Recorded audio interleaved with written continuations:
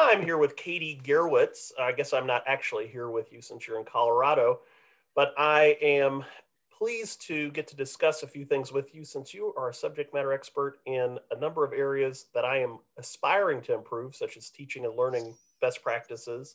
But you've also had a pretty diverse career within education.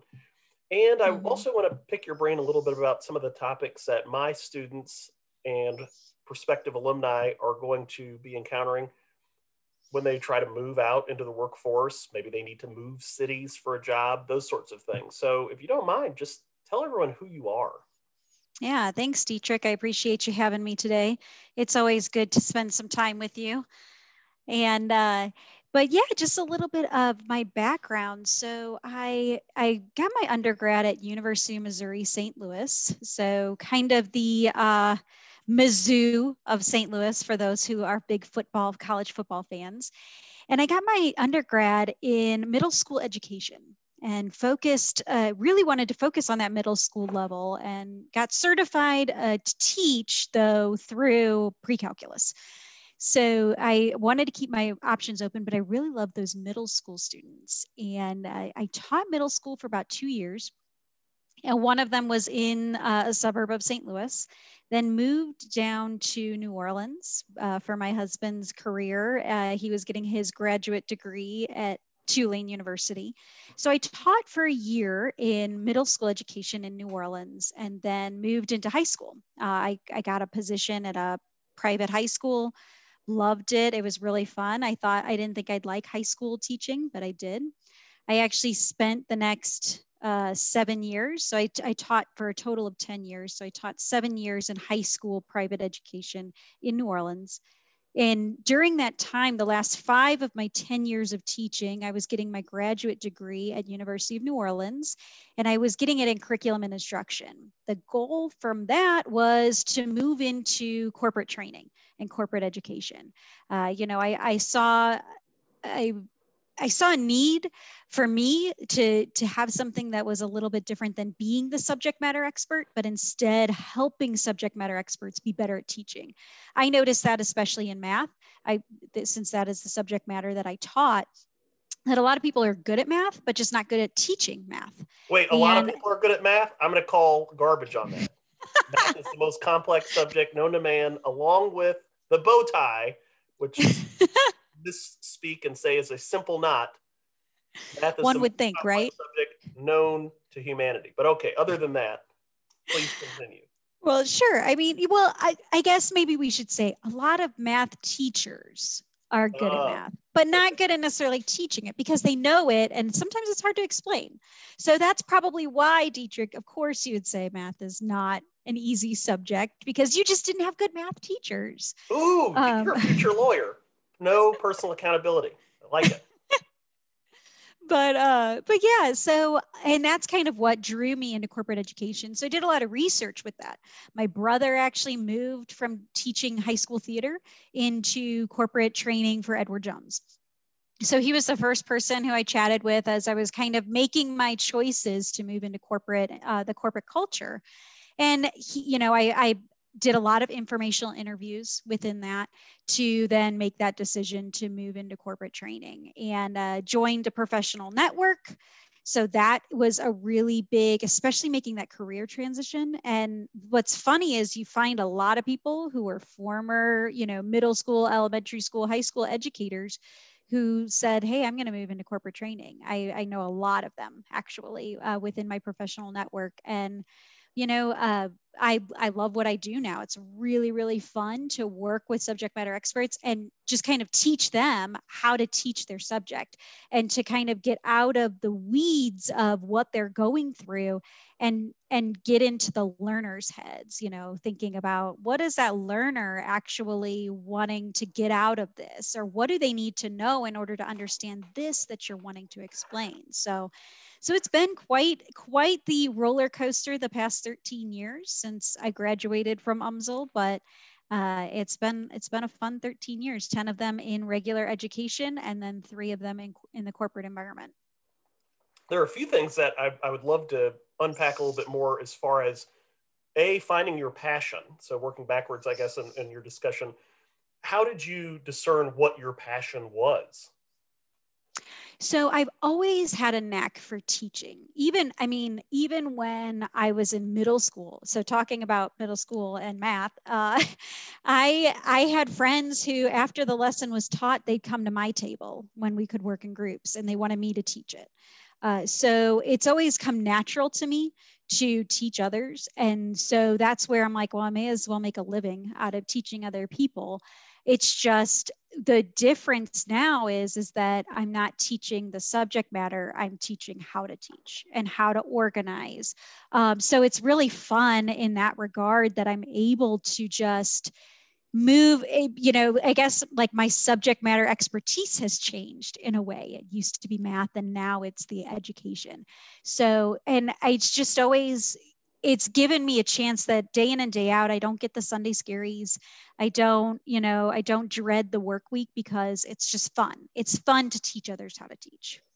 I like that. So the Sunday scaries, that's something I'm gonna use.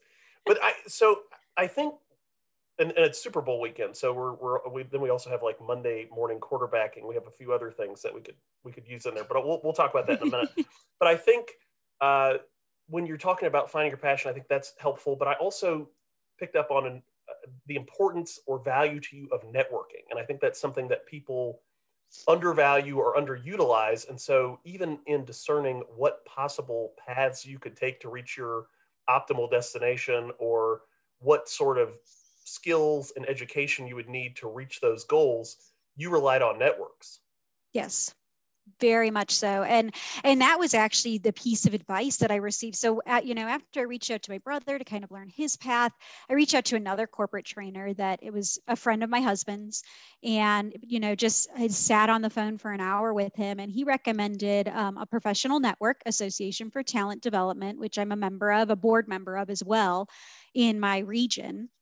And that truly was the game changer. And I knew that networking was important. My husband did it all the time, and I would just kind of go with him and meet other people, but I never did it for myself. And in all honesty, it didn't make sense to me when I was in, kind of typical education, I guess, just because it was kind of, you got your job, you stayed in your school, you called it a day, right? And I really wish I could have slapped my 24-year-old self in that I shouldn't just network for my husband, like I should network for myself, and even within that educational realm. And it was when I was trying to make that career transition that I would reach out for informational interviews like nobody's business. I'd reach out to random people on LinkedIn who had a job title that I was interested in, or who worked for a company that I was interested in, just to understand what they did and what the company was like that they worked for. Just because it helped me, especially making that career transition, because corporate training falls in many different categories. There are people in universities who do it. There are people who work for small companies, large companies. There's so many varieties that I just wanted to do my homework. And I'll tell you what, nobody said no to me. So whenever I reached out, it was always one of those, oh yeah, sure, pick a time, like, whatever. And when it was pre-COVID, when you could actually meet in person, I'd buy them coffee, or I'd take them out for a cocktail or something, just to be able to get their 2 cents. But and honestly, my LinkedIn network has grown because of it, and now I'm finding the reversal too. So I'm having people reach out to me saying, hey, I saw your job title, I saw where you work, I'm interested in learning more. I'm learning more about you, and I see that you made a career change. I would love to hear about that. And so now it's almost like I'm paying it forward, and that's what I tell anybody who reaches out to me. I did the same thing, and I'm still doing it. I find, and to be honest, within your field, finding that professional network that links to that is huge, because like I said, I'm a member of Association for Talent Development, both at the national level and at the chapter level. So I'm in the Rocky Mountain chapter. I took a leadership role within that, which is really important to do if you have the capacity to do so. It's not only a resume builder, but it also just gives you that experience. And then you're able to meet more people, because more people reach out to you because you have a leadership position within the chapter.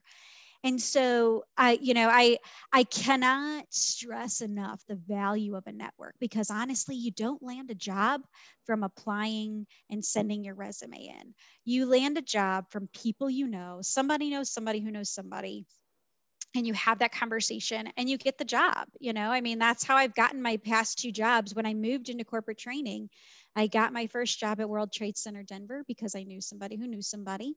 And then I got a job at Ball Corporation because I knew somebody who knew somebody. And, we had those internal conversations. Of course, you still apply for the job. You go through all of I can't tell you how many interviews I've gone through, but it's just, you have that better in when you've got somebody who knows you, who can say, oh yeah, I know this person's work ethic, or, oh, this person has great connections. You definitely would want them on a sales position or something like that. So the network is incredibly valuable for sure. And again, you're providing a lot of value. We're going to have to do this a second time just to extract even more of the pertinent information. But you mentioned your 24-year-old self, and then we go from the Sunday scaries and Monday morning quarterbacking to hindsight's 2020, right? Maybe even 2015. Right. And so you can't go back necessarily, but you can move forward. And you mentioned this importance and some of the tangible representations of networking. I always remind the students, can you do the work? Will you do the work, and will you fit in, are 3 of the main questions that I ask as a hiring manager. And I've never applied for a job that I was not invited to apply for. It doesn't mean I always got the job, but it does mean that I only went to jobs, and I've had a pretty decent career only on jobs where somebody was able to vouch beyond my educational or quantifiable skills to those qualitative values of being able to engage and things like that. And I also thought it was valuable and very tangible to say, and it's funny, you're a Midwesterner, right? You're not a Southerner. You don't know about hospitality, but there you are capitalizing and showing how a $5 latte is an investment in your future, right? And we always hear people say it takes money to make money. And we think about that in compounding interest, but what about that compounding relational interest, that compounding and building on a network where you exponentially increase your impact through not only engaging, as you mentioned, sort of boldly through your random or not even random, they're focused and targeted, but possibly unknown contacts digitally, and then parlaying that into something that is a relationship and then paying it forward. And so participation in local boards and being a leader, then demonstrating those skills to a broader audience, right? So in your leadership roles in these organizations, then you're able to show peers and even hiring managers within that field of expertise those qualitative or soft skills that you possess beyond your impressive resume. So that's an awesome lesson for especially some of our recent graduates to say, get involved and compound that relational interest. 100%. And you've mentioned your husband a few times, and of course you've got this great name now. You probably had sort of a strange name before that. I love my maiden name of Pagano, and to the point that I got rid of my middle name when I got married, and I put my maiden name as my middle name because Pagano is just too strong. It's just, it's from the motherland of Sicily and Italy. So what part of Germany is that? I don't know that. I've been to Bavaria. South. Yeah, it's very south. Bavaria's southern. Sicily. No, I don't know that one.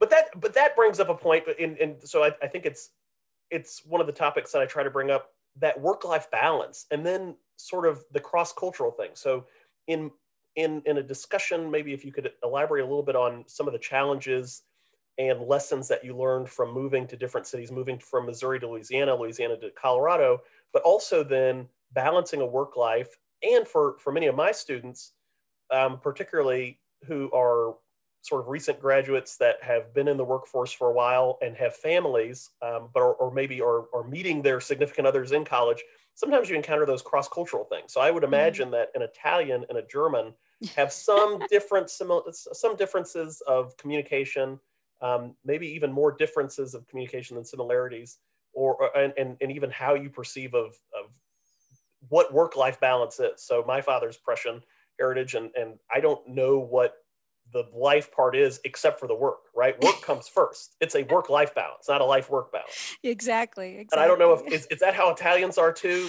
We are. Yeah, I mean, it is, you work because I mean, I think about my great grandparents who immigrated over here, and they worked their butts off, my great grandma, and they didn't know any English. And so, my great grandma worked in a dress shop, and so she was able, I mean, and it was with other Sicilian and Italian women, so they all spoke that language. It wasn't a big deal. My great grandfather, I can't even remember his profession, but he did a lot of traveling actually on the railroad for his profession, and learned English from the funnies.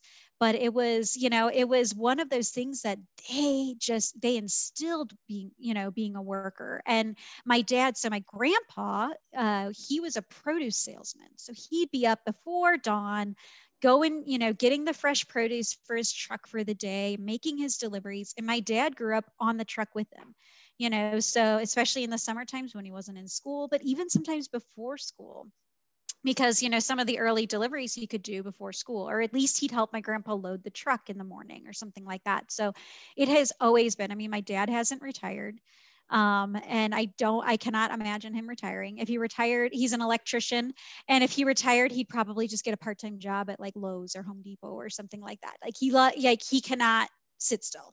And so that is something that is ingrained in myself. And actually, I feel like I'm more of a workhorse than my German husband, which I'm sure is like crazy for you to think, because I know you're a big worker yourself. So he's always like, when can we retire? When can we retire? I'm like, well, give it some time, man. Give it some time.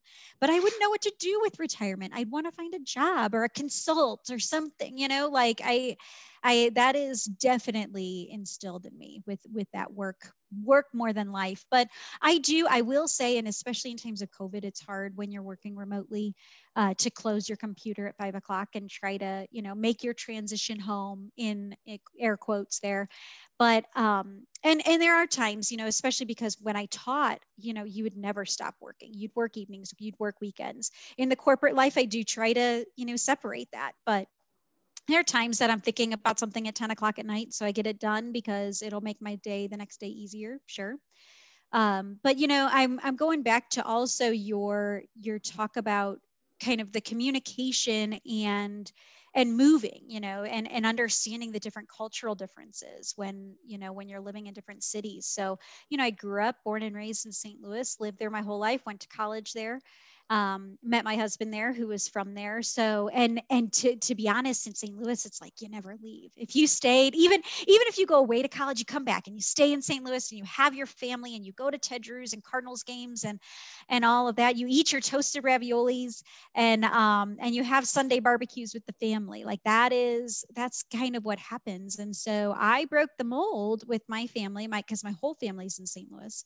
And I broke the mold moving to New Orleans with my husband. But, that was another piece that, while family is so important, especially to Italians, but careers also, like that's kind of where I find there can be some dissonance with Italians, because we are such hard workers, but family is so important. And, and you raise each other, that kind of thing. And so I kind of broke the mold with that, moving to New Orleans, but I did it for career reasons. My husband got into Tulane. He didn't get into WashU. That was a sign, and we spent 9 years in New Orleans. And the nice thing was the transition wasn't too different. Both of them are Catholic cities.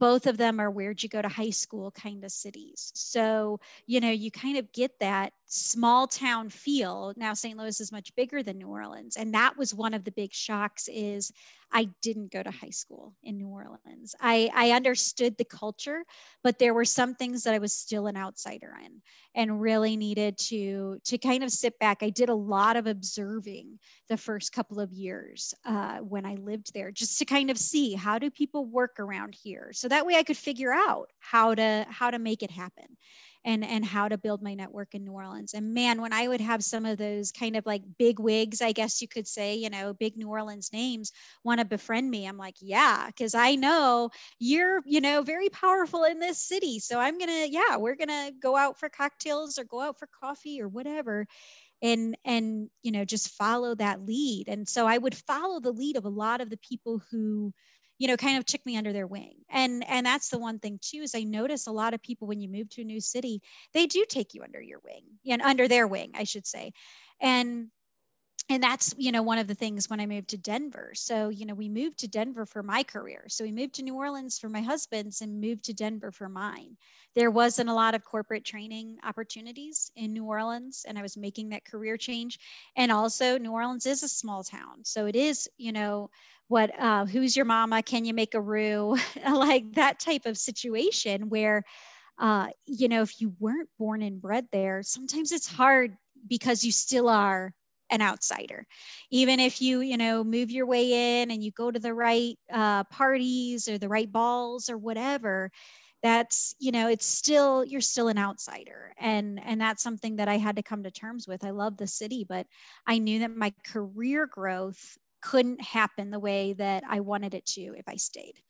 And which led me, and that's the thing too, is, as you're looking for career opportunities, like you really have to prioritize what's important. For me, it was career growth. For others, it's like, I want to stay close to family, so I'm going to keep applying so I can stay close to family. So you have to make those priorities. You have to have those in line before you even kind of search out for that career. So that way, when you say yes to a job, what you're saying yes to, because that might be giving up other things. And I really wanted the Rocky Mountains. I love to hike. I love to bike. I love to camp. And all those things we're able to do here. I learned how to snowshoe. I was never a winter sport kind of gal, but I snowshoe now. But, and that was, when I moved to Denver, that was another piece that I needed to really understand the culture. In New Orleans, you show up late to stuff. And that's okay. Like, you don't show up on time. It's actually rude to show up on time. If the party starts at 7, you leave your house at 7. You don't show up at 7. But in Denver, you show up 5 minutes early. Like if you've got a coffee meeting, you better be early or on time. In some ways, you want to be the first person there and waiting. You'd rather be waiting for that person and be on time than be 5 minutes late. And so, those are some things that I had learned. But then again, it's interesting because when you have a meeting like that, that's one thing. But when you're going to a networking event, you don't show up right. You show up 5 to 10 minutes late. So it was all of those nuances that, again, I sat back for about a year and just observed. And so that way I could weasel my way in and kind of be, what some people could consider a native, because I could spout off, the bike routes that I take, or, the 14ers that I've climbed and all of that, and, kind of get that lingo. And so that's, I think, one of the biggest pieces is you kind of have to set your ego at the door whenever you move into a new, and even a new company, not just a new city, but even a new company, and just kind of like, let's sit back and observe before I make suggestions, unless I'm asked, if I, especially, within a new company, if I'm asked, hey, Katie, what do you think about that? I'm going to give my opinion. I'm going to be ready for it, but I'm not going to give it the first couple of months on the job unless I'm asked, just because I need to understand, what are the politics here? What's the culture like, so that way I don't overstep. I don't want to be that person who's like, whoa, this lady just came in wanting to change everything, so I feel like, whether it's moving cities, moving companies, taking that time to really observe and understand that culture, and which is hard for an extrovert like me. I'm sure it's easy for you, Dietrich, being your introverted self, but that is one of my biggest pieces of advice to anybody moving cities, moving companies, is really take that time to step back and observe, because you don't want to set the tone. Like, first impressions are really a big deal, and you don't want to have to undo anything. So that's why I usually like to, like I said, just kind of hang back, observe, and then pick up the culture. I'm not changing who I am. I'm applying who I am to be able to mingle with that culture. And I can make it work, I think those are some valuable points. We discuss in my class a lot of times where people make mistakes on those graded assessments, quizzes, tests, because rather than observing, as you say, they jump right into solving, and then they make mistakes, right? They immediately try to list all the possible torts rather than starting with a clarifying question. Well, is this person even an employee, or is this person an independent contractor? is this person right? So rather than starting with those sort of clarifying questions or observing, as you mentioned, which is especially helpful, people have a tendency to jump right in. And you're right. I've had to adapt in my environments because that introversion does not mix well with students, right? Students have questions at all hours and they want to come by your office pre-COVID or have a Zoom meeting now. And it's taxing on me. So then I go to my little half acre rural house that you visited, and I'm in the woods. I'm in the city, but I'm in the woods. And there's, the Wi-Fi is not very good and the phone service isn't very good. And I'm alone and I have to recharge my battery. So some of that was introspection and identifying, which you've done. You've identified that you're an extrovert and said, I'm not going to change who I am, but I have to adapt to the culture. And I've done the same thing sort of in the reverse. But I also have found that many times it's more impactful to make recommendations when you've been asked, just like what we were talking about with the job, as opposed to just going out and applying or offering unsolicited advice that's sort of taken, okay, if I'm good at it, I should get paid for it. Maybe not literally in monetary terms, but in the sense of if I'm good at it and you want my opinion, you're going to have to ask for it. And once I've given it, it should be given due weight, or I'm not going to offer it again. Yeah. And so I found that many times my sort of reserved meeting comments are taken with more impact than the people who are regularly or sort of inordinately offering unsolicited advice or perspective, particularly without asking those clarifying questions or without observing, as you said.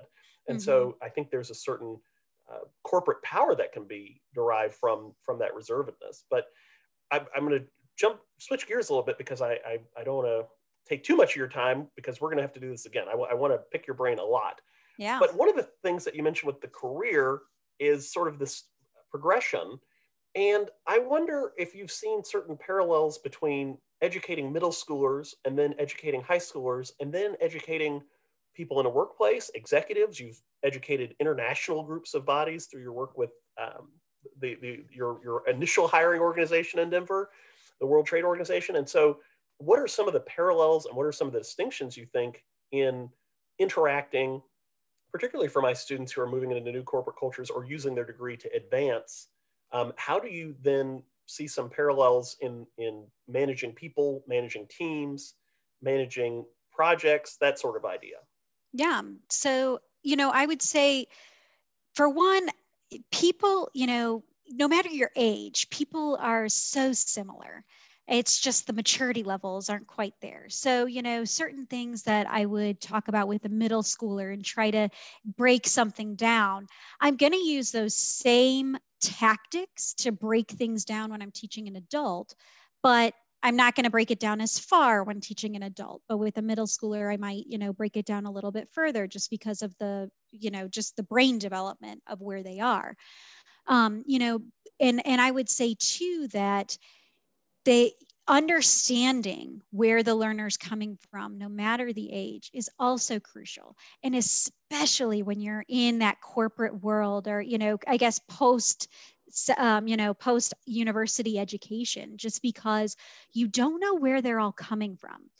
Think about it. When you're teaching in a K-12, there's standards you have to follow, whether they're state standards or, federal, like national standards. So you kind of know where they are or where they should be in their education journey. At university, it's a little bit different because you've got people coming from all over, from different K-12s and all of that. So you don't quite know where they are, but, you kind of have to adapt and figure out, when you get your group of students and you're hoping that they're somewhat all at the same level because, they had a K-12 education with certain standards, et cetera. Well, take post-university education. When you're in those corporate environments, people are coming from literally anywhere. Some of them didn't go to university. Some of them just have a high school degree.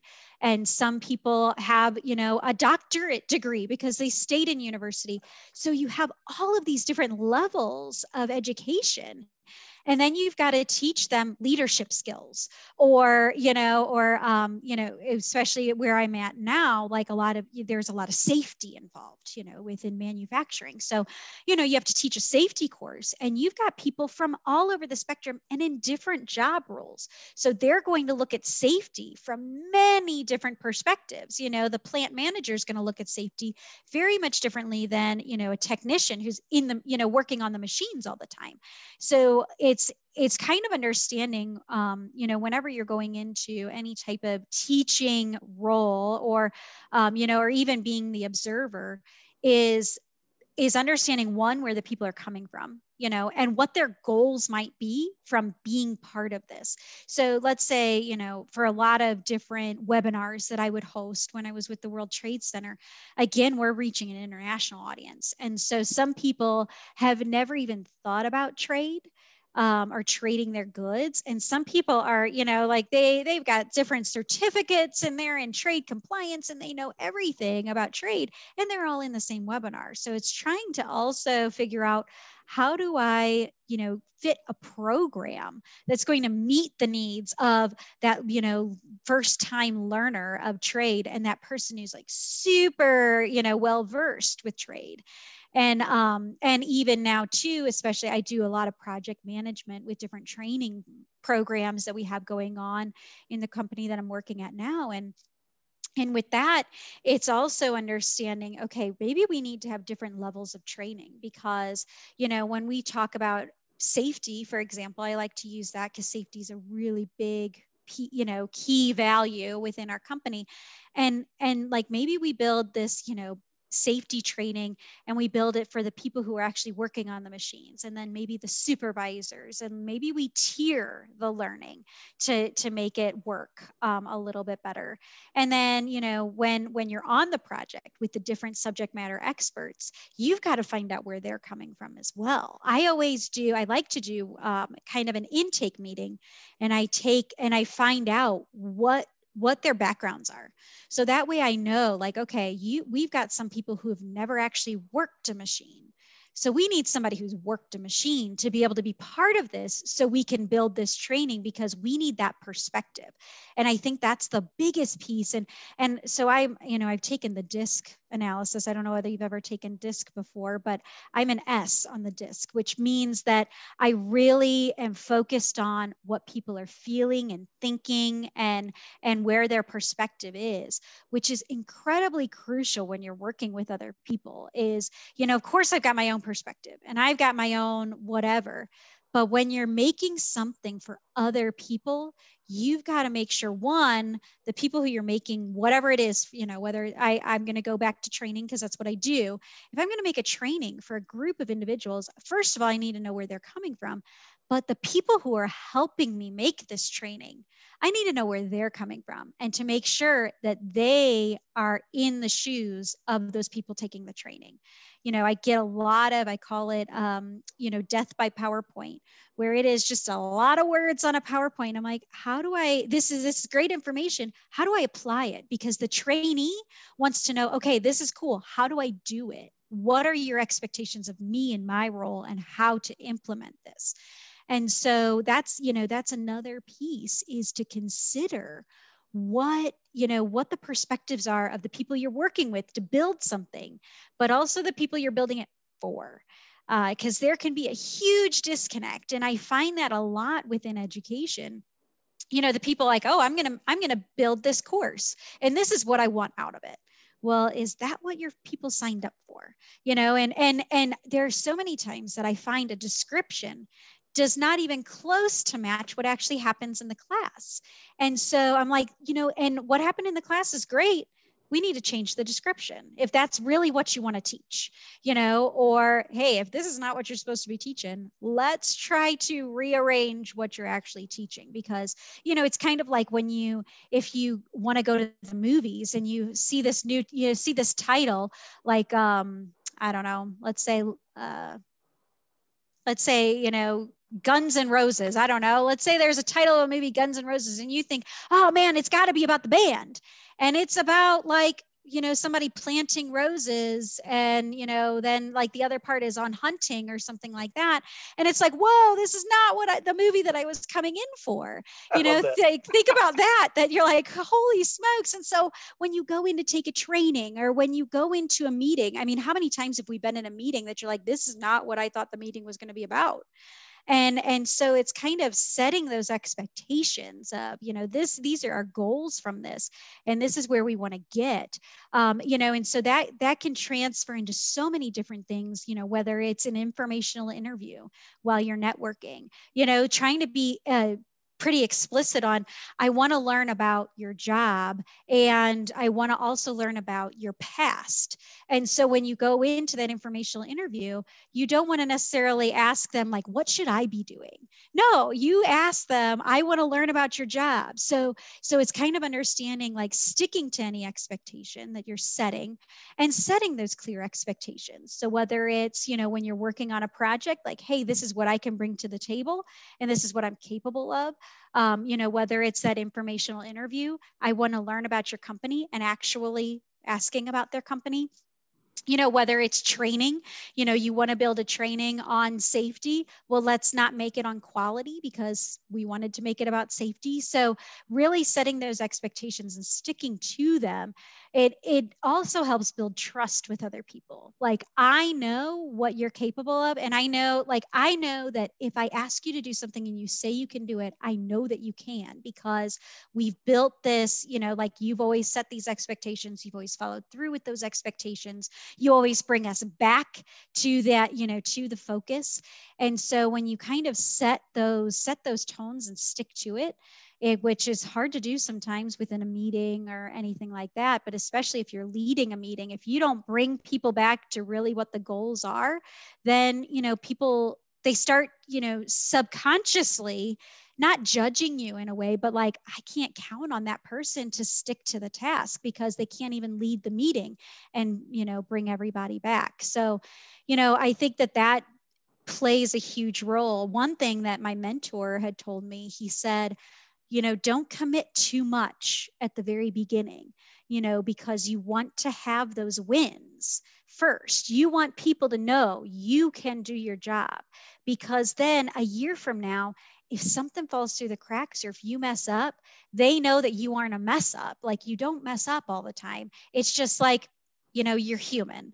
And, they know that you're capable of making those wins, but you don't want to take on too much too fast, because then if you don't have any wins, then that becomes a performance issue.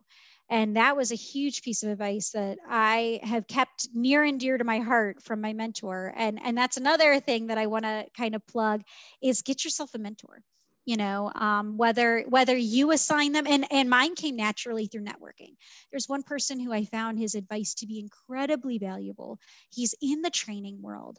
And I said, hey, can we meet, like, maybe monthly, maybe quarterly? I want to keep in touch. I want to, walk you through my career path. I want to get your advice.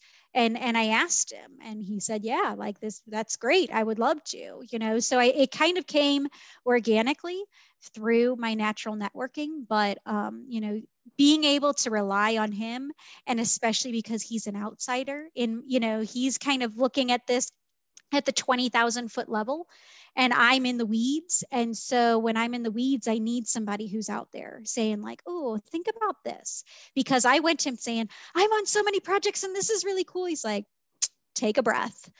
Don't commit to too much, and that was huge for me. I needed to hear it, and I appreciated that. And it was from somebody I trusted, to be able to give me quality advice. So I know I kind of like rambled with that. I kind of went all over the place. I think people are going to extract a ton of valuable things, including the idea there are so many areas of our lives that we compartmentalize when they're comparable parallels, right? If we're exercising, maybe we have an accountability partner. Why wouldn't we do the same thing in our career life? When we talk about physicals and the sort of the stigmas of mental health, if we get an annual checkup for our heart rate, why wouldn't we get an annual checkup for our mental stability and emotional sort of competence rate? So we have a lot of comparable parallels that you're drawing. One of the things that you hit on that I say a little bit differently, it depends, context is key. You're understanding your environment and making sure through those clarifying questions, through that period of observation, that you're actually understanding your stakeholders so that you can effectively not only set goals, because maybe the goals aren't related. As you mentioned, sometimes maybe the training definition needs to be changed. Not the training, the training's helpful. helps people perform their jobs capably, but the description is off, which creates a misalignment or sort of dissonance that is unappreciable and undermines trust. I mean, trust is a very broad term that you use that, again, has a lot of value, a lot of pragmatic value. As I talk about ethics in my classes, and I tell them, hey, definitionally, perhaps these are ethics and morality are the same thing per Merriam-Webster. Merriam-Webster aren't suing anybody. There is a difference between morality and ethics in the legal world. And I'm going to teach you what's going to keep you out of jail and what will keep you from getting fined. Or if you get fined, it's a fine that's worth the profits that you made. So there's that understanding. But you touched on stakeholder expectations. You touched on this underlying idea, the intake meetings, right? I started to use a discussion board format where I allow the students to introduce themselves so that I can better manage not only their expectations, but better communicate, because there are a lot of assumptions and a lot of sort of misalignments or disconnects in lexicon, how people use certain terminology or acronyms in one area that means something completely different or are unknown in another. And so you're not able to effectively communicate, and therefore you're unable to, at least optimally, maybe you meet the good enough standard, but for me, good enough isn't. So you're never meeting optimal because you haven't communicated properly, or you have existing assumptions. And one of the assumptions that I ran into is not managing expectations on the front end, where there was an assumption on my part that, hey, if I'm teaching the class, I know more than you, at least about this niche area, or at least there's something that I can teach you. Maybe there's certain areas where, particularly with many of our students who are returning to the classroom after years of work, maybe you have managed a $2 billion contract compared to the $1 billion of contracts that I administered. But there's a certain area that, because of my education, I know better than you. And so that was an assumption that people would just know that there was a purpose or intentionality to my development of exercises or assessments. And sometimes that was missed. What are we doing? And not understanding, which I'm sure you can touch on as well, not appreciating, I understood it, but not appreciating that I wasn't the universe, particularly of students, where maybe they had other professors who did assign busy work, or maybe they had other professors who did communicate a certain way because of condescension, not because of the teachable moment. And so I was not only competing with their assumptions about me, but I was competing with their pre-existing notions about education, about professors' mentalities or arrogance or lack of purpose, right? I was competing with a number of sort of assumptions, and I needed to manage those expectations. Intake meetings, as you mentioned them, I sort of completed that, I think, in a way through discussion board introductions. And that was something I added, but also regular updates, right? Not just in the same way as a mentor, slightly different, but still regularly communicating what was expected, regularly communicating why, and I teach students that this is the most important thing. And then I would fail to address it myself because there was an assumption that I'm in a position of power. And of course my answer is right. And rather I would get more buy-in, more trust, and then increase morale, those intangible and but still measurable sort of benefits if I just managed expectations. So I think all of what you said is so relevant to particularly future supervisors and people who are managing people or projects. In that sense too, though, are there any other thoughts you have on distinctions? Are there things where you say you might do this with a middle schooler, but you'd never do it with an employee? Or are there things where you say, I might do this in a meeting, but I'd never do this in an actual project? Or, I mean, are there any things where you said over time, this is completely different in this arena than that arena? You know, that's a really good question. I would have to say, you know, especially I feel that one thing that I always notice is the fact of, you know, if you're new to a company, right? So you could be in the job, in that career for 25 years, but you're new to the company, right? And I always noticed that for myself. I mean, when I had been teaching for, you know, at that point I had been teaching for like 4 years or something like that. And I moved to a new school and it was like I was a first year teacher all over again, right? And so one thing that I notice is that even if somebody has incredible experience, whenever you're going into a meeting, or, you know, a project or starting the new school, you know, a new semester with new students or something like that, is not forgetting that even though they have all of this experience, they're still new to the situation. And that's something that I have noticed a big difference. I can't just assume that people understand the acronyms, like how you had mentioned, the acronyms that I'm throwing out, because even though they're acronyms specific to our company, they're new. They haven't learned the acronyms yet. Or, especially like right now, I work for can manufacturing, right? So all of those, whenever you get a sparkle water or something like that, like that, there's a lot that goes into making that can, and there's certain vocabulary around it that, when you've been with the company for a while. I've been with the company for 7 months. I can throw that around now. I know it. But when I'm on a project with somebody who's brand new, that they've been with, in the can industry for 25 years, but they're new to this company. And I start throwing around stuff like, oh, what's that? And so it's kind of like one of those, you can't always assume that everybody is right at your level, even if they have way more experience than you do. So yeah, I've been in corporate training for 3 years. I've been in, any kind of teaching for 13. And so somebody who's got, 25 years of experience is way more than me, but there's certain things that I can't just assume. And so, and I would say it's sometimes similar to, well, I guess like that's where some things are a little bit different when you're teaching in university or teaching middle schoolers or high schoolers. They don't have all that experience. So when you're walking into that room, you don't just assume like, oh, they know way more than I do. Like they don't. And so, but I will say university, it might be a little bit different because some people are in the workforce for a while and then come back to school or, want to get that advanced degree or anything like that. So they might have some of that experience. But when it comes to the lingo of your institution, you've got to clarify that because you don't know whether they know that or not.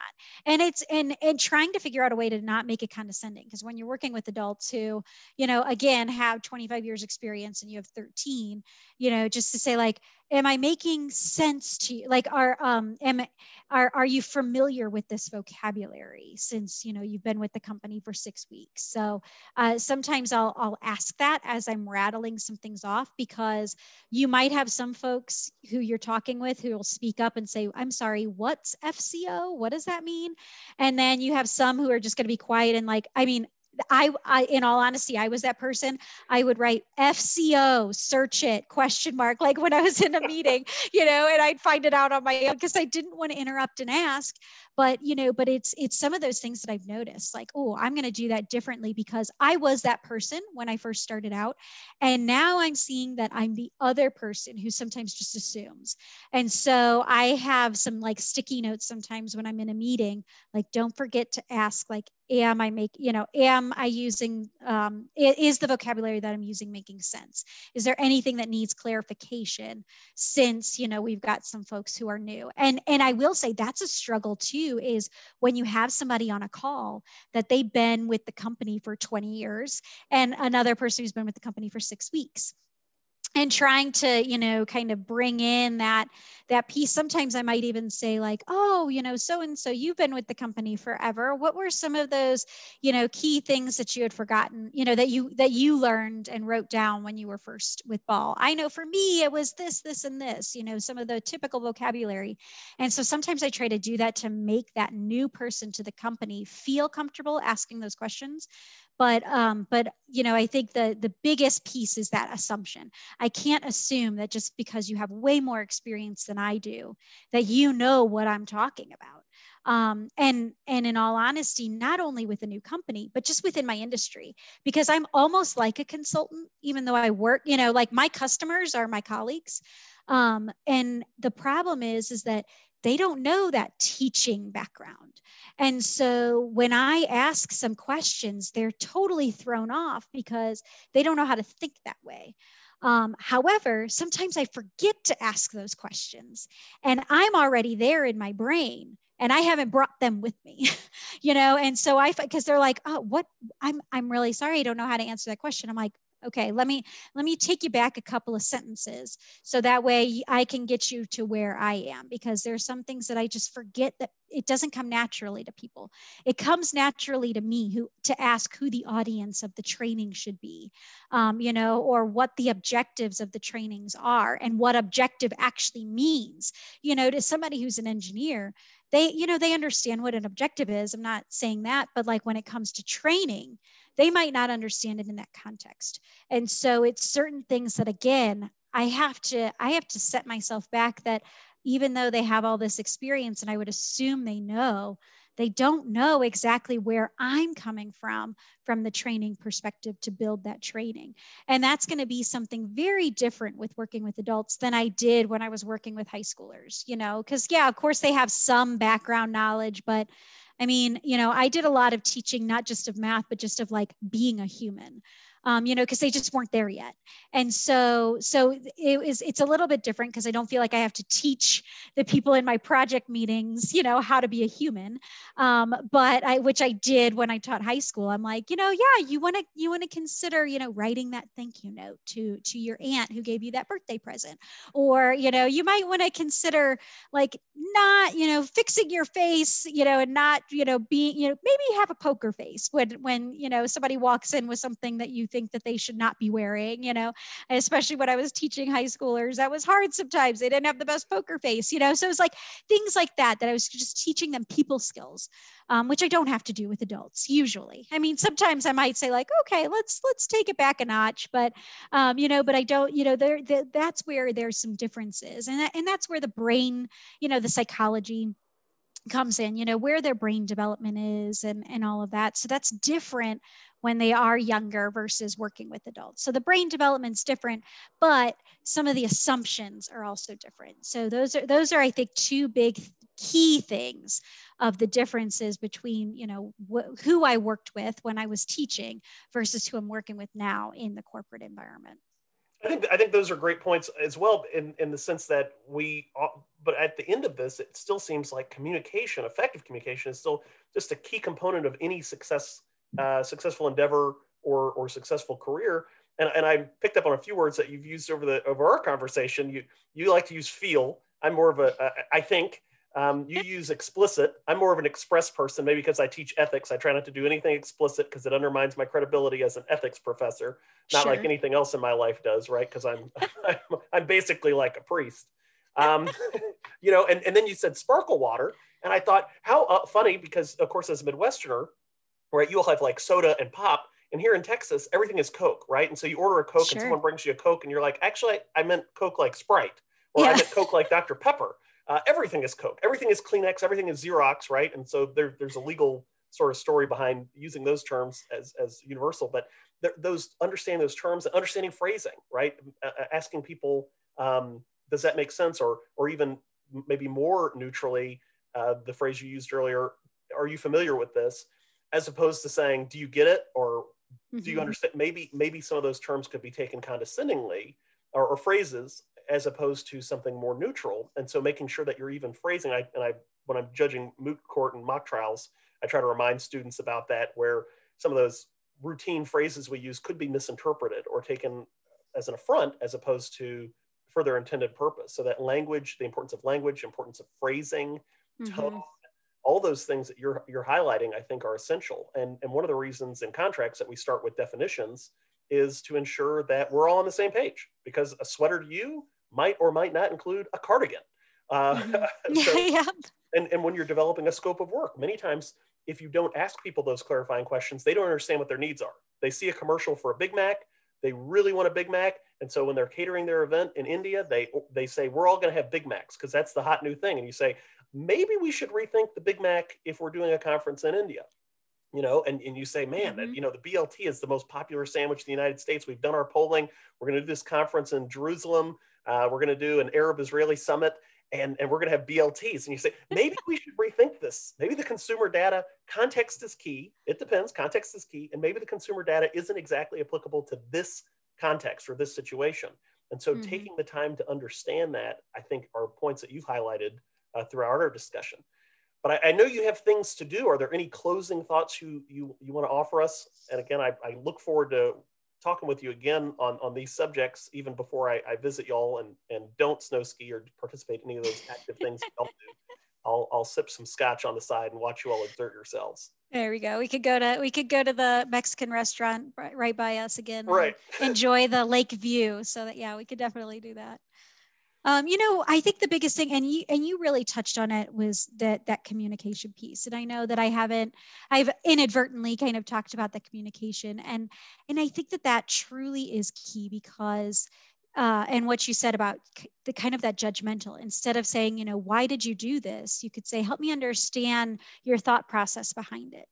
Because why did you do this sounds judgmental. And so because people get defensive real quick if it sounds judgmental when you ask a question, or if it sounds condescending. So it is, trying to be very careful about the questions that you ask, how you ask them, the wording that you use.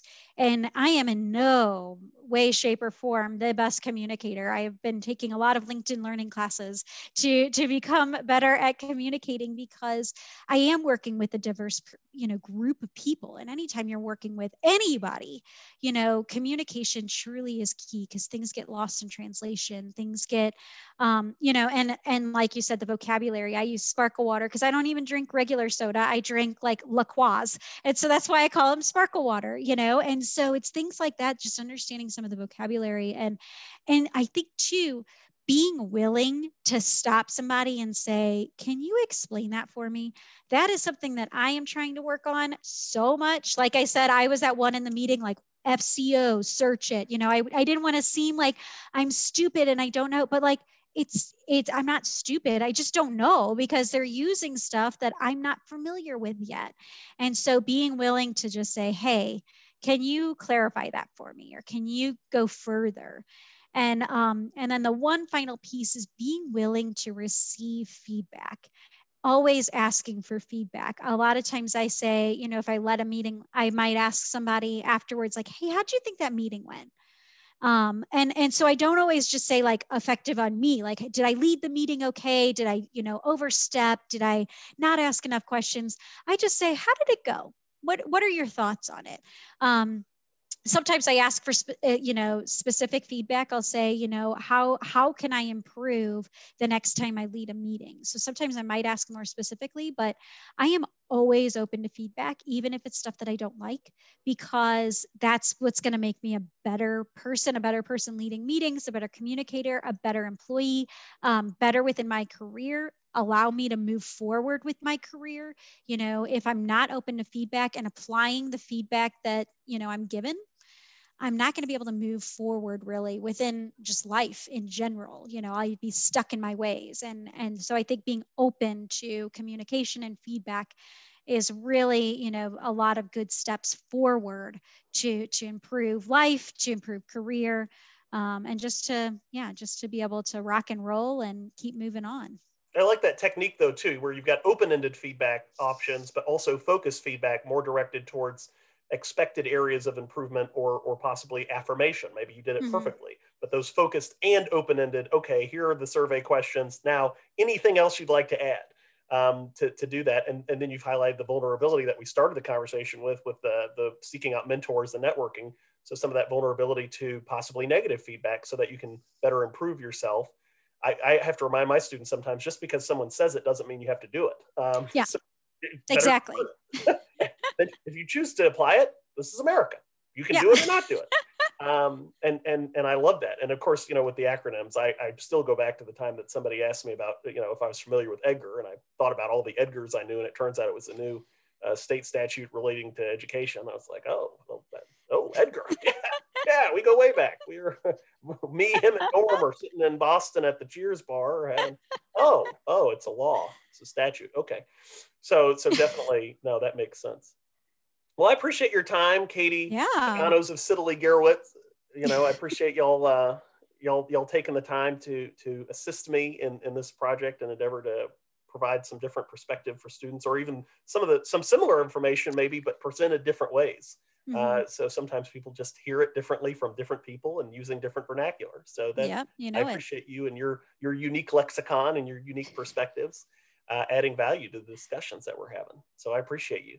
Yeah, of course. Thanks, Dietrich. I appreciate you inviting me on. It's always a good time. It's a good time. It's always good seeing you and hearing your voice too. You know, we go way back, and I enjoy this and look forward to assisting you another time. We can always continue the conversation. Thank you, Katie. You have a great one. All right, you too.